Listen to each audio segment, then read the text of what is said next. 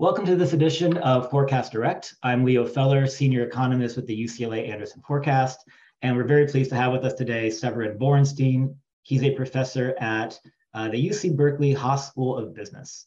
Severin, thanks very much for joining us. Thanks for having me on. So we wanted to talk to you about what's going on in oil production, in gasoline markets, and get a sense, from you, what we can expect going forward. So a series of questions, right, just to kind of get us set up. Why did oil and gasoline prices increase so much over this past year? So first we have to go back further, of course, to the backdrop of the pandemic when we saw oil prices drop very suddenly because 50% of the demand disappeared pretty much overnight. Crude oil prices dropped down to the low 30s. There was that one glitch day when they actually went negative, but oil really wasn't traded at that price. But we did see very, very cheap oil, and we saw very cheap gasoline prices associated with that. Even then, the futures market didn't think that was going to last and that oil prices would go back up again, although not to the levels we're talking about now. And then what happened were two things, both on the demand and the supply side. On the supply side, when oil prices really plummeted, we saw a lot of production get taken offline. We saw this in the United States, but we also saw it in other places. And it turned out that bringing that production back online was more challenging than a lot of people thought. Getting the parts because of some of the supply chain disruptions that we needed for equipment, getting the workers back into these oil fields, which are generally pretty remote places where workers didn't plan to hang around once the pandemic started. So they left and the companies had to bring them back in.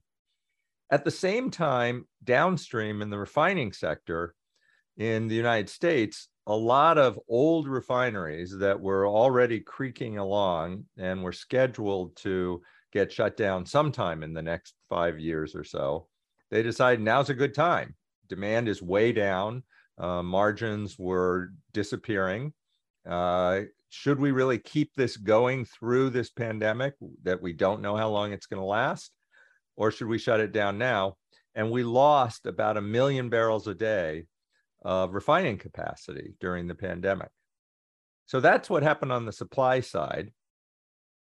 At the same time, demand came roaring back. In fact, demand for gasoline right now is pretty much where it was before the pandemic. And what's interesting about that is, as we all know, we're not going to work as much as we were before the pandemic. There's a lot more work from home. But public transit is still off about 50% from pre-pandemic levels. So I think part of this is that the economy has picked up. People are moving around more. There's a lot of pent-up demand to go places. But at the same time, part of it is also that people don't want to do it on public transit. And so we are seeing avoidance of public transit and more use of private vehicles. The combination of that growing demand and the declining supply, even before Russia's attack on Ukraine, was leading us to a real jump in oil prices that were up almost to $80 a barrel before we even started talking about the Russian threat. Then, of course, Russia came in and invaded Ukraine. The United States and the Western countries slapped sanctions on Russia. That makes it harder for Russia to sell their oil, and some of that got taken off the market, but not most of it. In fact, in some ways, the ideal from a U.S. point of view would be if Russia is still able to sell its oil, but at a deep discount. That way, Russia doesn't get as much funds, and the world oil market doesn't take off. That's not exactly what we've accomplished. Russia is selling their oil at a discount, but because the price is so high now, even with the discount, they're making boatloads of money on it. At the same time, all the other oil companies are making really huge profits right now, not because they're doing anything to manipulate the market, with the exception of Saudi Arabia, which is always manipulating the market, but because they simply are in the right place at the right time when oil prices take off. So can we expect oil supply to start increasing given how high these prices are? Are we seeing more oil drilling in the US? Are we seeing production ramp up? We are seeing production ramp up. It is coming back more slowly than a lot of people thought it would. But I think that combined with some concerns about a recession is leading the futures market for crude oil to show much lower prices than we're seeing today. So if you go out a few years, the prices are back down in the $70 range from where they are now, about $100 a barrel. So we've seen oil prices coming down recently. They were at 130. As you mentioned, right now they're at about 100. We're starting to see gasoline prices at the pump come down, but it hasn't been, a one-for-one relationship. Can you talk about this relationship between crude oil prices and gasoline prices, and why we're seeing this lag in gasoline prices coming down? Well, first of all, we have to be clear that the media, when they say that oil prices have come down 20%, and they think gas prices should come down 20%, it's not a percentage relationship. Because there are lots of other costs that aren't changing. In fact, are going up with inflation right now. The standard rule of thumb is that every drop in a barrel of $1 drop in a barrel of oil lowers gasoline prices, wholesale gasoline prices, 2.4 cents per gallon. With taxes, I generally round that up to about 2.5 cents at the pump. So what we'd expect is a $30 barrel drop in the price of crude oil would eventually come through to about a 75 cents a gallon drop in the price of gasoline. Eventually is an important word here. Way back 25 years ago, I published a paper that actually looked at these adjustments and found that when the price of crude oil rises, the price of gasoline rises fairly quickly. The full adjustment typically shows up within a week or two. But when it falls quite slowly. It generally takes 3 or 4 weeks. So it is a long lag. Matthew Lewis at Clemson, who is a former student of mine, has done some research showing that when prices of gasoline rise, consumers search a lot. And of course, consumer search makes the market more competitive. And so the market adjusts. But when the price of gasoline falls, consumers tend to relax and not search as much. And of course, that makes the market less competitive. And that means that it takes longer for that price of gasoline to follow down the price of crude oil. And that's, I think, what we're seeing, a lag in the adjustment of gasoline prices to crude oil. In the long run, and the long run is typically a month or two, they do adjust. And we are continuing to see, in fact, we've continued to see gas prices falling over the last few weeks, even though crude oil prices haven't fallen at all during that time. In states like California, how come gasoline is so much more expensive than everywhere else? Like, what are the main driving factors there? Yeah, California is a real outlier among the states. Hawaii has high gas prices, but they have a really separate and difficult gasoline market. California does burn a cleaner burning gasoline than the rest of the country, which we adopted in the 90s. And for some reason, even states like Utah that have huge pollution problems have never followed. So we use a cleaner burning formulation. Typically, people say that costs 10 cents a gallon or less to produce. California has much higher taxes and environmental fees than the rest of the country. Our full tax on gasoline these days is probably around 60 cents a gallon compared to a national average of about half that. Plus, we have a price associated with the cap and trade market that we have for greenhouse gases. Plus, we have a cost associated with the low carbon fuel standard. So all of those add up to a bit over $1 a gallon in higher prices. However, since 2015, California's prices have been higher than the rest of the country by more than can be explained by those higher taxes and fees, what I have called the mystery gasoline surcharge.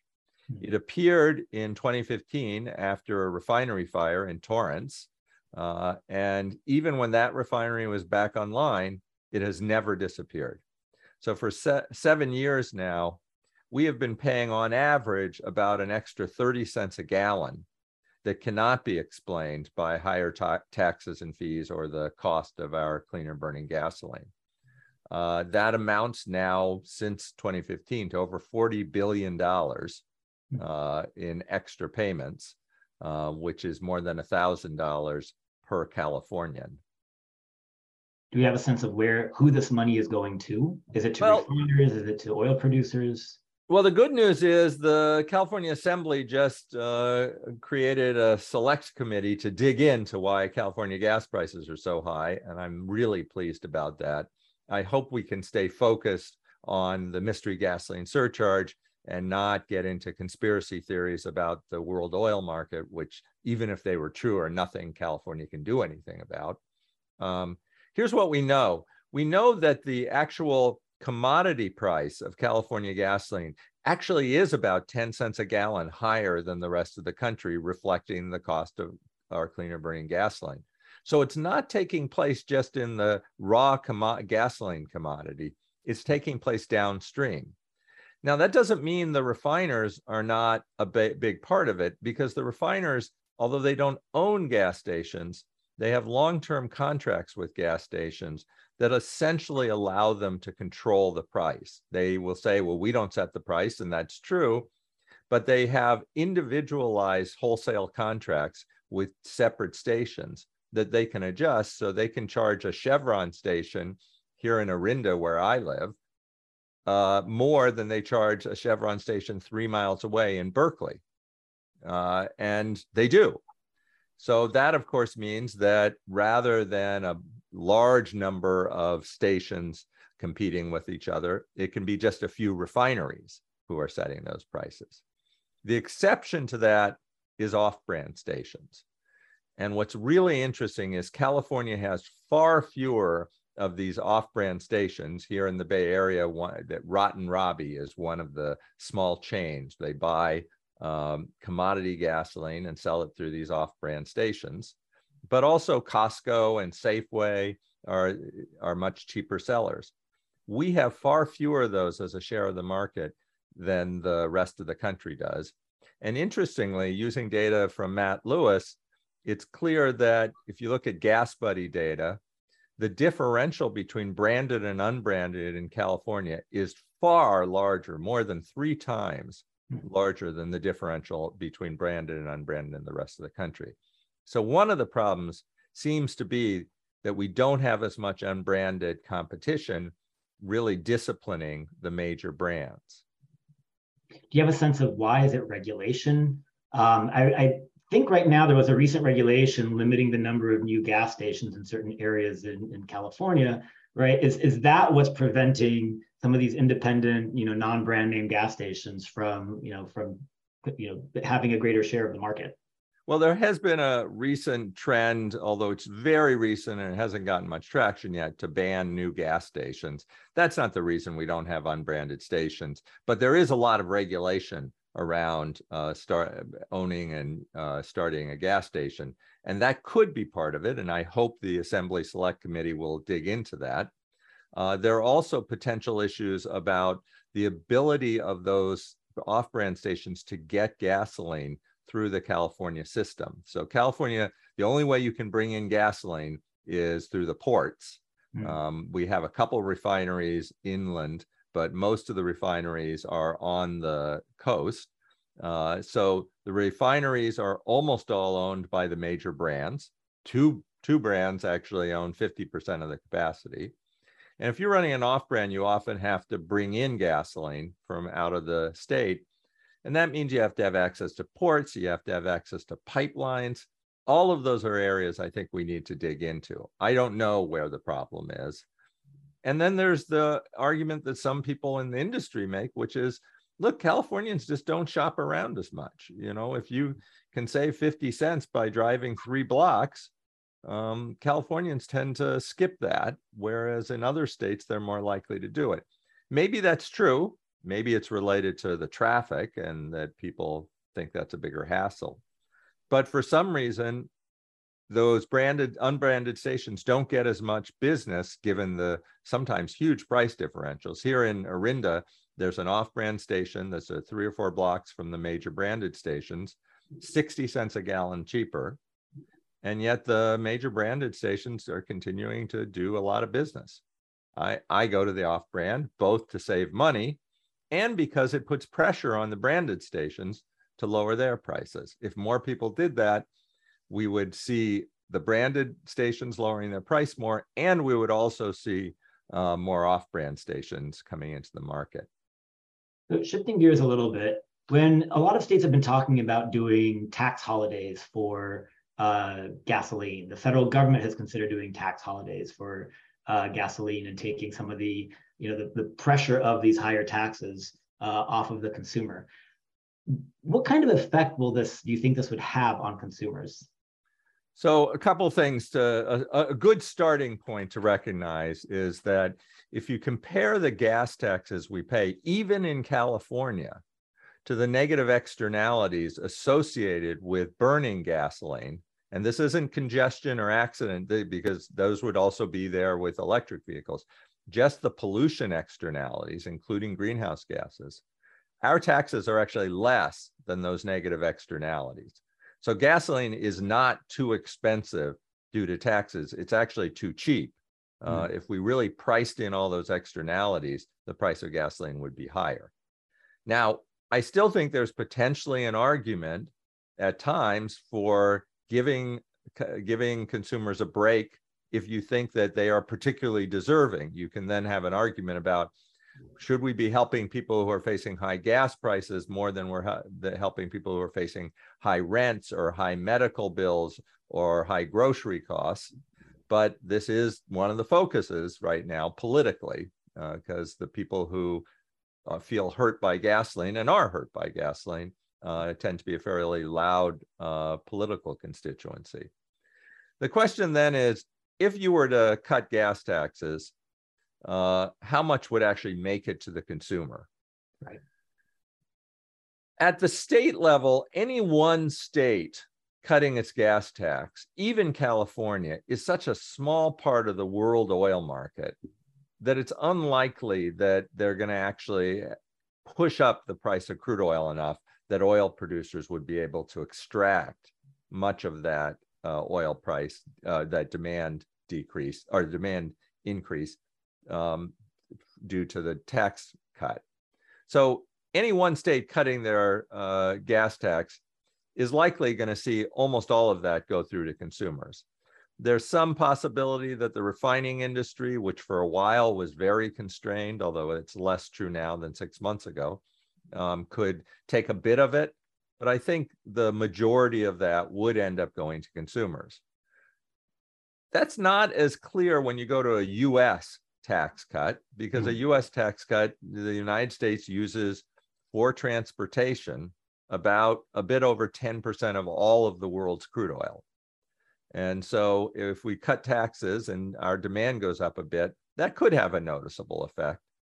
Still, I think that most of the pass-through would go to consumers and they would save it. Is that a good idea? I would, and in California, when this came up, I did argue that that's not how we should be helping consumers in need. First of all, there are plenty of wealthy consumers who can afford the prices and the taxes. California has a lot of income inequality. And there are plenty of poor consumers who are getting hit by rents and other rising costs and aren't driving that much. So California, in the end, and I'm very pleased about this, ended up doing a rebate that's income-based rather than doing a gas tax holiday. I think that's a far better approach. Of course, if you are somebody who drives a huge amount and who has to drive a big vehicle, you are still getting hurt even if you get that rebate. But I still think that overall that's a better policy. So when we talk about things that the federal government can do, they considered reducing federal taxes. They released oil from the Strategic Petroleum Reserve. Now they recently announced that they're going to be doing buybacks for the Strategic Petroleum Reserve. What are your thoughts on this policy of using, selling oil from the Strategic Petroleum Reserve, buying it back in terms of helping stabilize the end price of gasoline? Well, I think that selling oil from the SPR was a good idea. The SPR is there to deal with geopolitical disruptions to the oil market. And I think it's pretty easy to make the case that Russia invading Ukraine brought on a geopolitical disruption to the oil market. Even if it was primarily caused by the US and Western countries' sanction response to that, it's still a disruption. I think more generally, it's a little harder to see what the justification for an SPR is than it was 30 or 40 years ago. Then the United States was a big net importer of crude oil. Now the United States and Canada together, and I think Canada is a pretty reliable partner, are a net exporter of crude oil.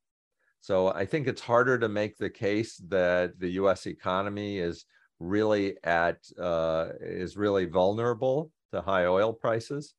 So if anything, I would have probably argued for a bigger SPR release right now, that if we're trying to geopolitically put Russia in a more difficult position, getting those oil prices down would be very effective. The White House came out with a report, or the Treasury Department a few days ago, arguing that what they are doing has lowered prices 20 to 40 cents a gallon. I think it's probably closer to the low end than the high end of that estimate, but it's probably somewhere in that range. And it's very, very hard to know exactly what the number is. So I think that was the right move, given that we have that oil in the SPR. It does have an impact. There's a harder question of, should we be refilling the SPR? Given that the primary justification of US economic vulnerability has gone away, and certainly just supply shortage has gone away. And if that's not there, should we have one? Well, I just said that we have another use for it in this case, even though the US is not facing a North American shortage. It still makes sense in this case to be able to use it as part of the economic tools that we're using to deal with Russia. So I'm torn on that. It's a harder case to make. It's ironic. The SPR actually grew out of the 1970s and the Arab oil embargo, but it grew as much out of the long gas lines as the Arab oil embargo. And the long gas lines were not caused by the Arab oil embargo. They were caused by our attempts to regulate gasoline prices and keep them down even as oil prices were going up. And that's what caused the shortage. And in fact, in 1991, during the first Gulf War, crude oil prices went way up, and you don't hear about the long gas lines of 1991 because there weren't any. We had deregulated gas prices, and the price went up, but everybody got their gasoline. And as I always say when I'm asked about regulating gas prices, as much as people hate high gas prices, they really hate sitting in line for an hour to even be able to buy gasoline. Right. What are your thoughts on using these repurchase agreements for the SPR with the long-term future date at which the SPR is going to be repurchasing as a way of trying to stimulate more oil production in the U.S. and try to create a floor on what crude oil prices producers might receive? I think that's really not going to be very effective. It's one thing to release 1 million barrels a day over a 6-month period. It's another to say we're gradually over the next many years going to repurchase. That it's just not going to, and over that time frame, producers can find markets for their product. So I don't think that it's going to have a big effect in stimulating oil production, and I don't think we should be doing it for that reason, since it's just going to be a small bit of the market over many, many years. And I think there's a bigger issue. If we actually make progress on decarbonizing the economy And if we make progress on decarbonizing transportation worldwide, the price of oil is going to crash. I mean, if you just do the economics, it's pretty clear that if we took a third of the crude oil demand out, and we're going to have to do a lot more than that, we're not going to be seeing a constraint in the oil market. Saudi Arabia's power in the oil market disappears. And when we've had drops in crude oil demand, and the pandemic was obviously the most extreme, that's been demonstrated. So the real problem is going to be crude oil is going to drop, I would guess, to $20 or so per barrel. And at that point, our problem is going to be, how do we keep the economics of EVs working when gasoline worldwide becomes super cheap? And when we need not just US policy to keep people on the road to decarbonizing, but also policy in developing countries where they can rightly make the argument that we're not the ones who put most of that CO2 up that's in the atmosphere, and we're still a poor country. We need whatever's cheapest to keep growing our economy, and crude oil is super cheap. I think that's the real challenge, and trying to stimulate more production over the long run is probably not good policy. Fantastic. Well, Severin, thank you so much for joining us. This was a great conversation, and I really appreciate the insights. Great to be with you. Thanks for inviting me on. All right, thank you.